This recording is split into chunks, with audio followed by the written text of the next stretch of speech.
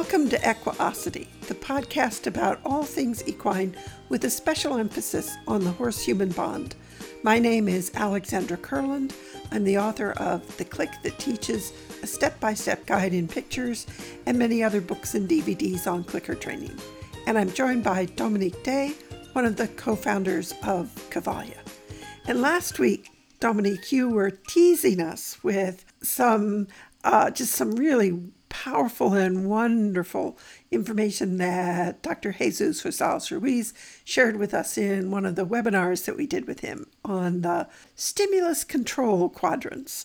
So I think that needs a little expanding upon. So would you like to jump in and add to what we were talking about last week? Sure. So just as a reminder, so this is a webinar that we recorded in July 2018. It's still in our Equiosity store if you want to go check it out.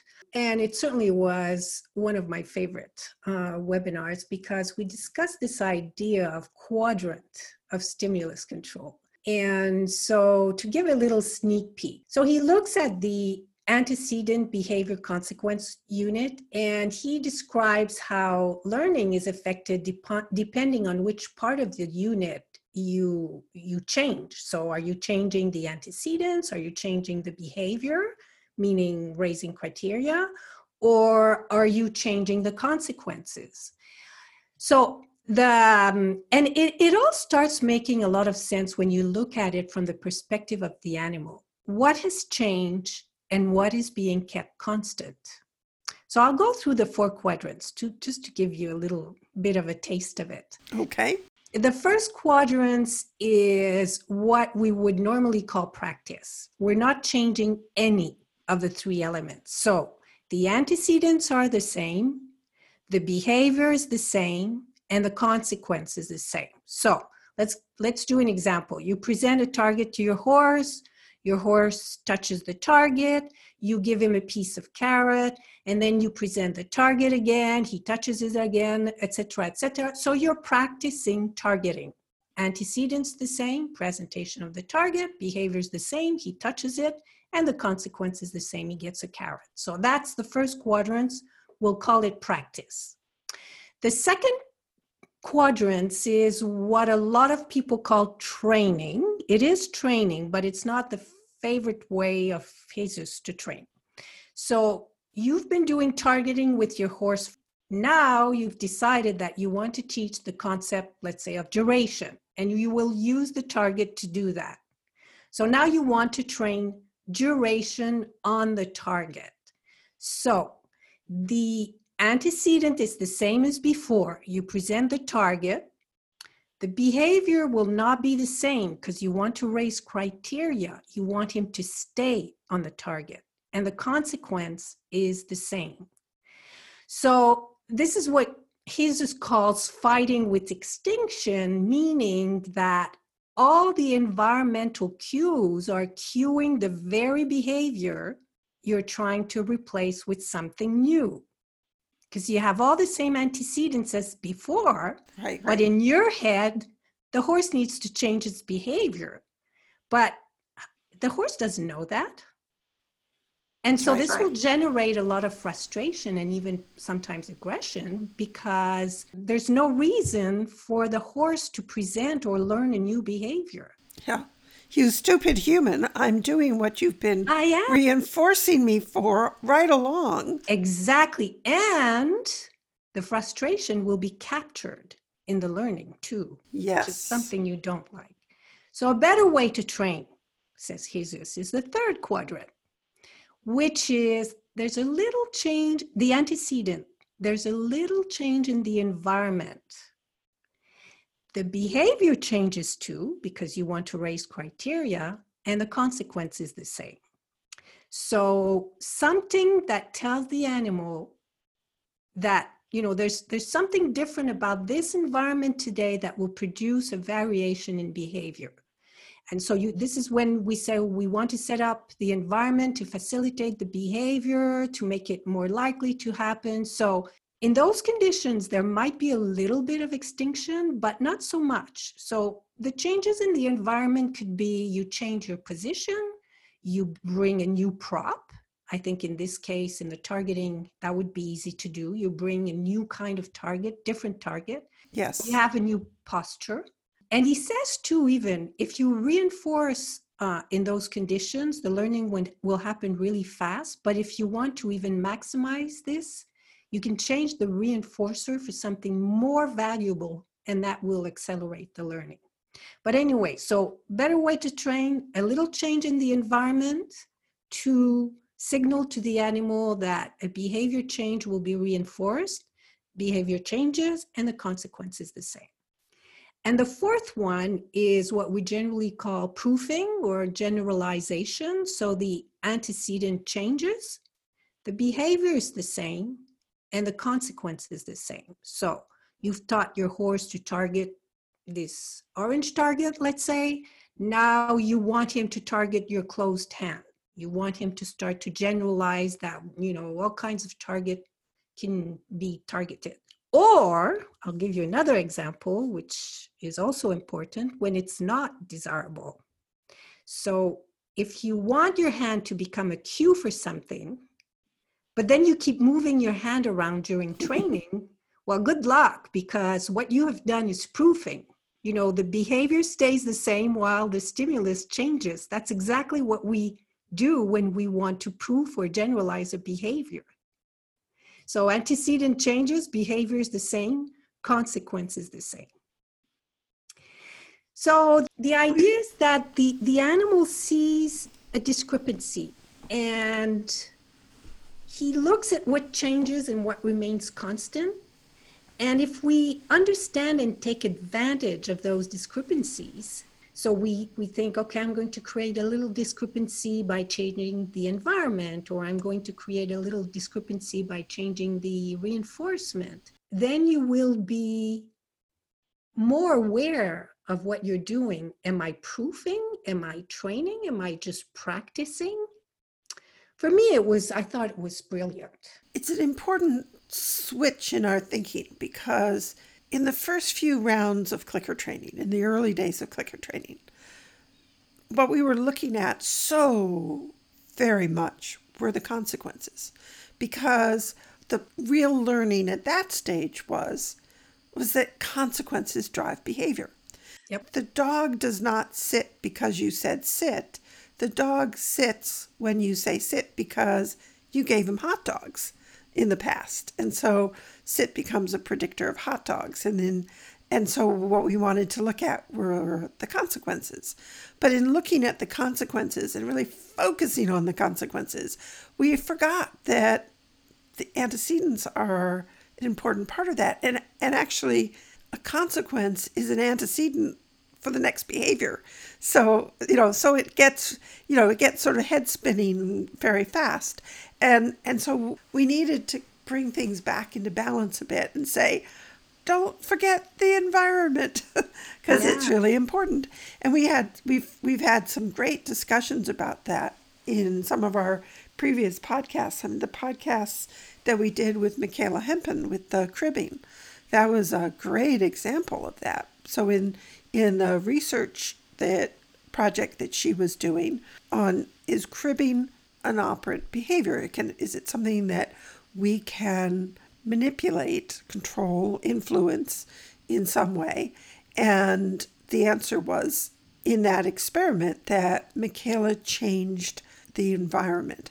This horse that she was working with lived in a very impoverished environment. It was a boarding barn where the horse had a stall and a small turnout paddock. And that was her world.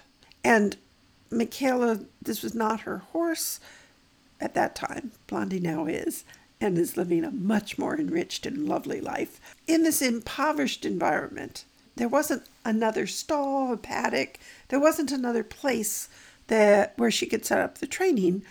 She had to work her in this mayor's stall. So what she did is she hung a shower curtain in the corner of her stall. So there were conditions in which that were just normal conditions, and the mayor cribbed. Okay, she's cribbing. And then there were the non-cribbing conditions And those occurred when the shower curtain was hanging in the horse's stall. And gradually, the shower curtain was removed, strip by cut strip, until the non-cribbing conditions now matched the previous environment, and Blondie continued to not crib, which was pretty astounding. I mean, there was astounding video showing the baseline of Blondie cribbing away like mad. Mm-hmm. And then... Well, she was cribbing every bite she took of hay. Yeah. Could not just... When she was eating her hay, it was take a bite, crib, take another bite, crib. It was really tough to watch. And then she was just able to eat her hay with no cribbing. Pretty astounding.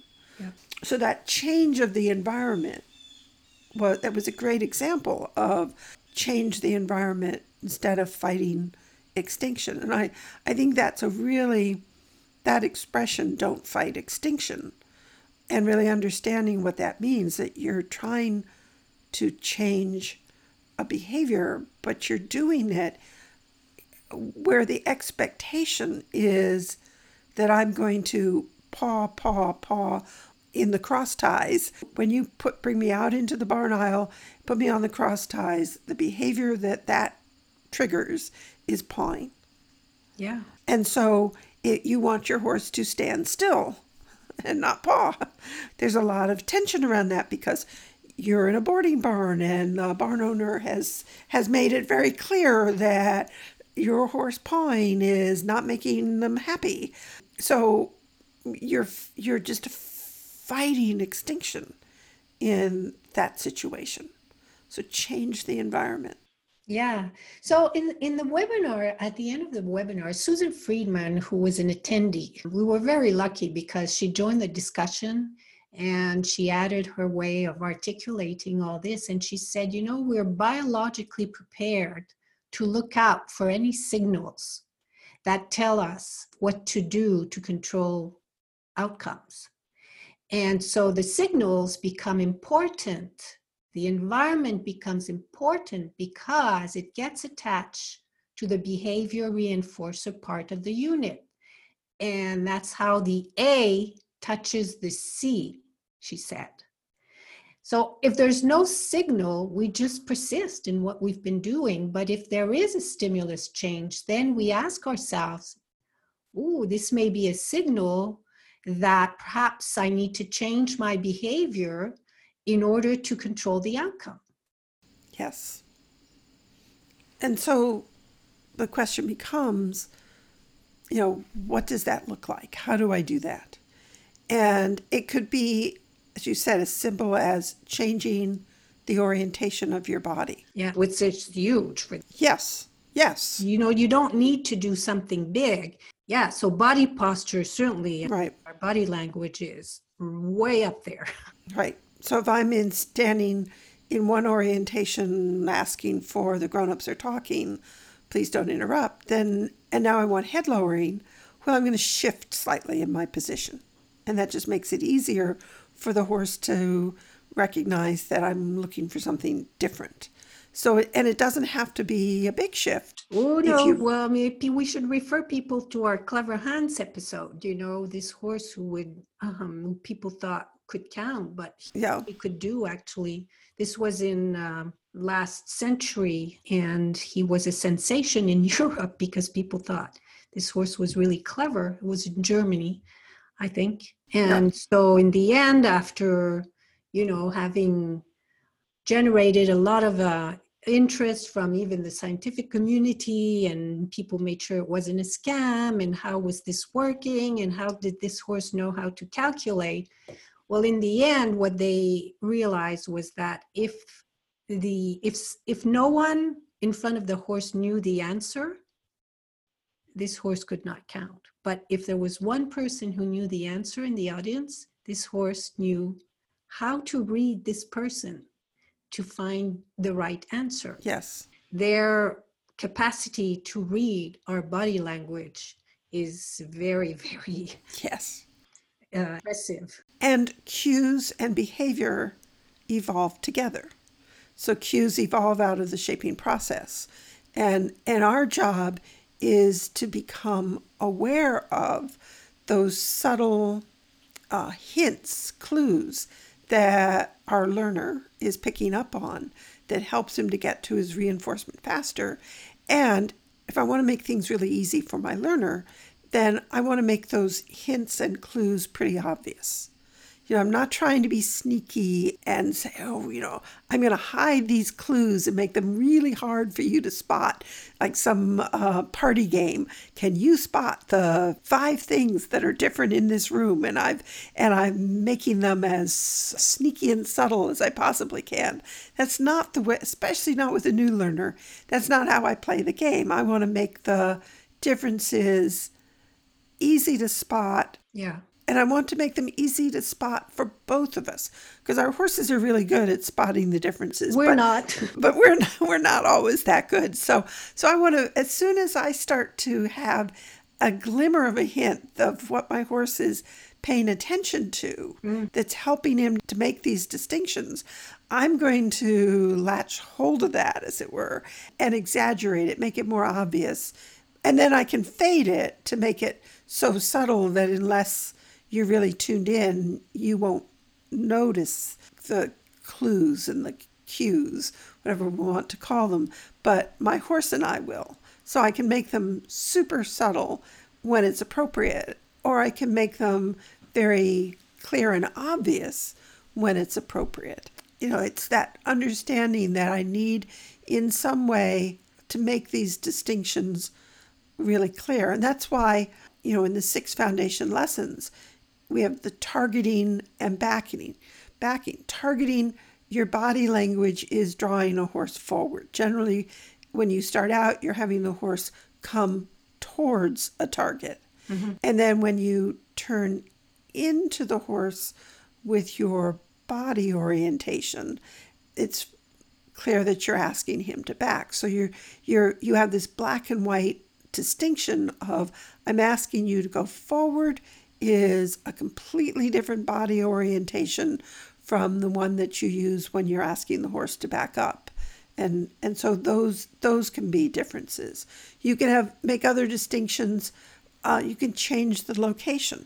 Yeah, absolutely. Location can be, let's say the example we were giving about the big noise while you were in the arena, and you don't want this big noise to be attached to the arena and to the grown-ups are talking.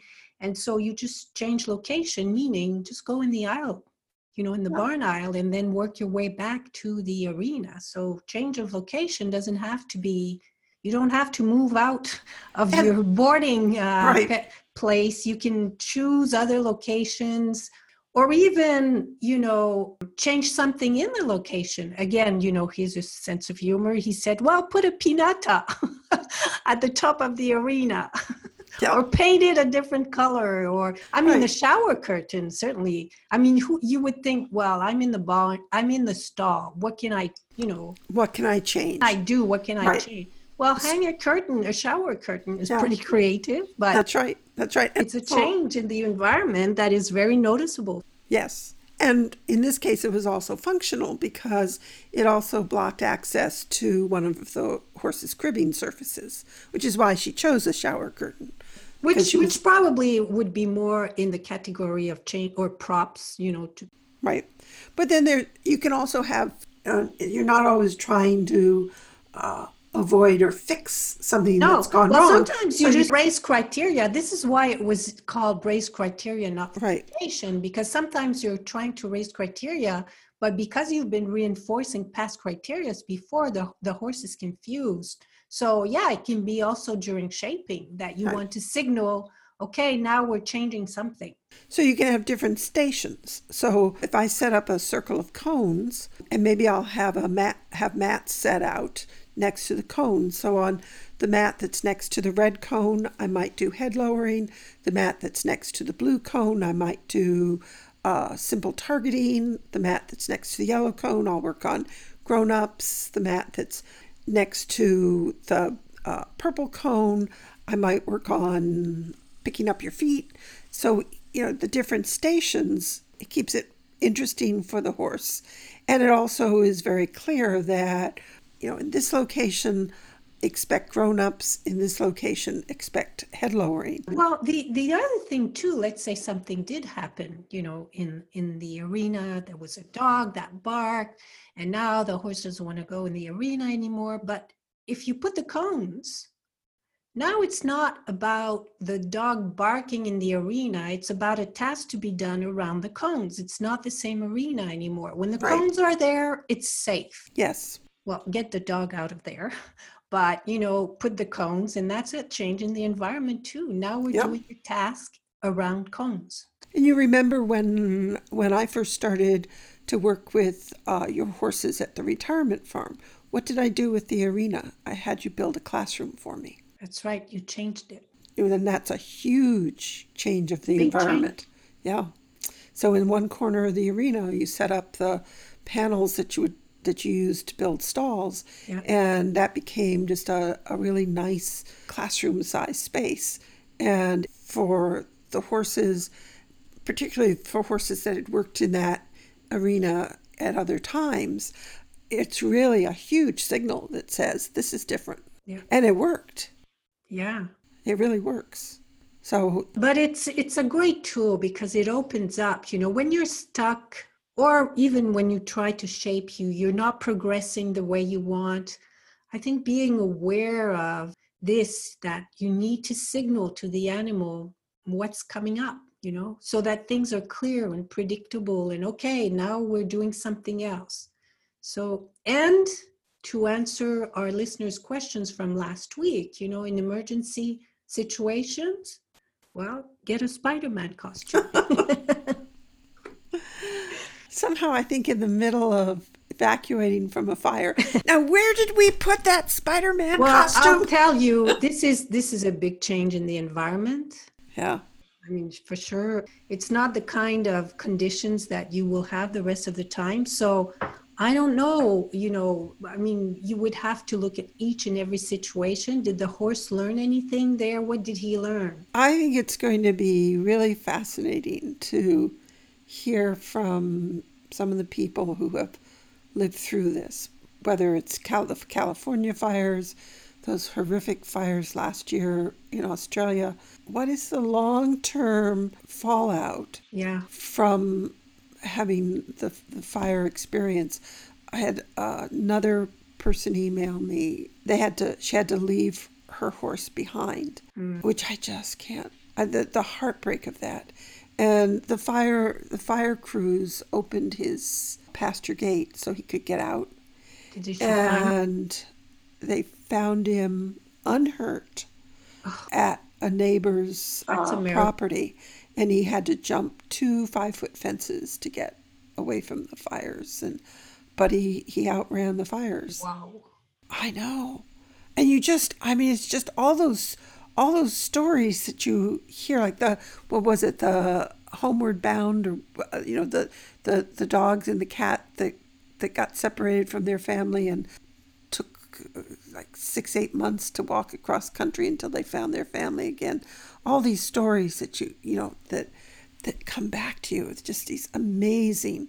And then of course you feel really heartsick for the people who lost family pets and all the horses and other animals that couldn't be evacuated. But when you have individuals like that, what is the emotional impact? And it can surprise you, because I always go back to an experience that happened, and this was eons ago, way before clicker training. I was boarding at a big hunter jumper barn, and a trailer, one of those big show barn trailers that had a lot of horses on it, flipped over. A terrible trailering accident. And the fire crews had to come and cut the top off the trailer to get the horses out. And so you had horses lying on top of one another. But they all survived. And the owner of the stable where I was boarding offered shelter to the owners of these horses. So they were there overnight, and they were there until another transport could be found that could take them away. Every one of those horses walked back on the trailer without any problem whatsoever. I'm pretty sure that you talked about this We in did. this webinar. Oh, we did. Huh. Yeah. And so his is said again, in order for learning to happen, it needs to be attached to the environment. And so, and the response will include the emotional state. But in this case, because there was like no predictor that we were going to tip over, while they may have not learned anything, and I don't remember if it's in this webinar that we talked about the rat and the alcohol in the soup. Oh, yes. That was another one, but basically, I hope I can remember. It was with vodka. Yeah, because apparently the rat hate. They don't like alcohol, but they can't smell they can't smell the vodka. Yeah, and so when I think they were doing the behavior between two stations, maybe. Yeah. It's not crystal clear, but in a nutshell, the idea was that they would give them little shots of alcohol with a syringe. Well, not shots. So because that sounds like they're giving them a medical like shot. in the But they mouth, in the mouth. Yes. So they would hold a syringe out. A syringe, yeah. And the syringe usually had something that the rats liked. And then some applesauce and then some alcohol. But there was nothing to let the rat know that there would be alcohol. And so in the beginning, the rat were like, huh? What was that? They didn't like it, but they continued to do whatever they were doing because they hadn't learned about the alcohol yet. But eventually what they did was they put something out to signal that there would be alcohol. And then the rat behaved in a way that they would avoid the alcohol. But until there was a predictor that there is an alcohol, they kept going because they didn't learn. They couldn't learn because it couldn't be attached to anything. I suppose eventually, something would have happened, but I don't think this, I don't remember if this rat experiment is in there, but I'm pretty sure that the example you just gave of the trailer was in that July 29, 2018 seminar we did with Jesus. Because it is fascinating, because you would think that an experience like that would leave you so traumatized that that the horse would never load again. And yet there they were loading. So there has to be an explanation for that. And the same thing with the fires of there's no what is going to be the emotional fallout of these horses that have survived these just will they recognize something as this is, but to give a more everyday example, let's say this is time for deworming. You bring a bucket with a syringe. All the elements are there for learning to happen because there's an environment change. Yeah. I mean, you restrain the horse. The bucket is right there next to you. The horse lifts his head to try to avoid the syringe, and then something bad happens. So the consequence changes also. So it's all that quadrants where, you have the perfect conditions to learn. It's interesting. I think it's a great insight. This quadrant of stimulus control. Well, it certainly gives people food for thought, as you're training over the next few days, particularly if there's something that someone is just puzzling over, struggling with in terms of, how do I make progress teaching this particular skill, or I'm struggling to get my horse to pick up his feet so I can clean them, that kind of thing. To really think about, how could I use this idea of change the environment? So instead of fighting extinction, what could I do? Yeah, what could I do? And it's great food for thought. Yeah. Great food for thought. So check it out. It's in the store. Yes. In last week's episode, we announced that we're offering a discount on all the webinars we have in the Equiosity.com store. Our guests have been three superstars in the clicker training community: Dr. Jesus Rosales-Ruiz, Dr. Susan Friedman, and Ken Ramirez. So during October, we're offering a discount of 25% off the regular webinar price. So this is a great time to indulge. This offer runs through October 31, 2020. I suspect many of you will welcome a distraction during the final days of the election season. And what better distraction could there be than to listen to one of these webinars?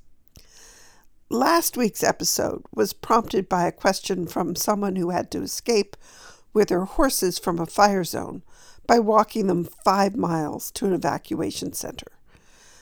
It was just a terrifying situation. I just cannot imagine how horrific that must have been for her. And afterwards, she sent us a question about situations where you can't give choice. That launched us into this conversation about Jesus's stimulus control quadrants. I have to say it's been hard to be on this side of the continent and to not be able to help more directly in what sounds like a just horrific situation for everyone who has been caught up in the fire zones. So for this month, in addition to the discount that you get on the webinars, we're going to be donating a portion of the proceeds to groups that have been involved in helping with the animals that have needed to be evacuated. Several of my friends who are volunteering with these efforts sent me some resources. I know I'm not alone in wanting to help, so I'm going to post links to these groups in the show notes. Go to Equiosity.com to find them. If I rattle off a long list of links here, I know you won't remember them, but I will list them all in the show notes. I also know that there were horrible fires in Oregon, Washington, and now, sadly, Colorado. I haven't included any links for groups in these areas. This list will get you started and perhaps give you ideas for finding groups in these other locations. Top of the list came this suggestion from a friend who sent me a long list of groups that had been helping with the evacuations. She said, "I think the best way to help in Northern California may be to ask people to support the amazing UC Davis, who has responded across many of the worst fires with veterinary teams that have been offering telemedicine and out in the field organizing local vets to provide superior support on the ground and in the evacuation centers." So the link to the UC Davis veterinary is in the show notes, and there's also a link to their wildlife disaster network. If you're in any of the affected areas, she also suggested reaching out to the feed stores. Many of them have been accepting donations so they can provide feed for the disaster victims. And if you've listened to my other podcast, Horses for Future, that's the podcast that looks at what horse people can do for the climate change crisis, you will have met Sarah Nichols. Sarah lives in Australia, and they're currently preparing for their upcoming fire season. We all remember just what a horrific disaster they had last year. So I'm sure there are going to be many people who are just dreading this upcoming season. She recently did a webinar on what to do to prepare your horse for fire emergencies, where she brought in experts that can really help with disaster preparation. She sent me a list of great articles and podcasts, which I've also included in the show notes. They are good reminders for all of us. The worry now is that people won't keep up their evacuation plans and their preparation. That's especially a concern when it comes to trailering. Many of my clients who live in the fire zones or in areas that can be hard hit by hurricanes have realized that they need to teach their horses to be handled by strangers who probably have no clue about clicker trading. Their horses need to load easily, no matter what. And that's all part of emergency preparation. So do please visit equiosity.com for these many links and references. And while you're there, pop into the Equiosity store to check out the webinars. Remember, the 25% off promotion runs until the end of the month. Enjoy and stay safe.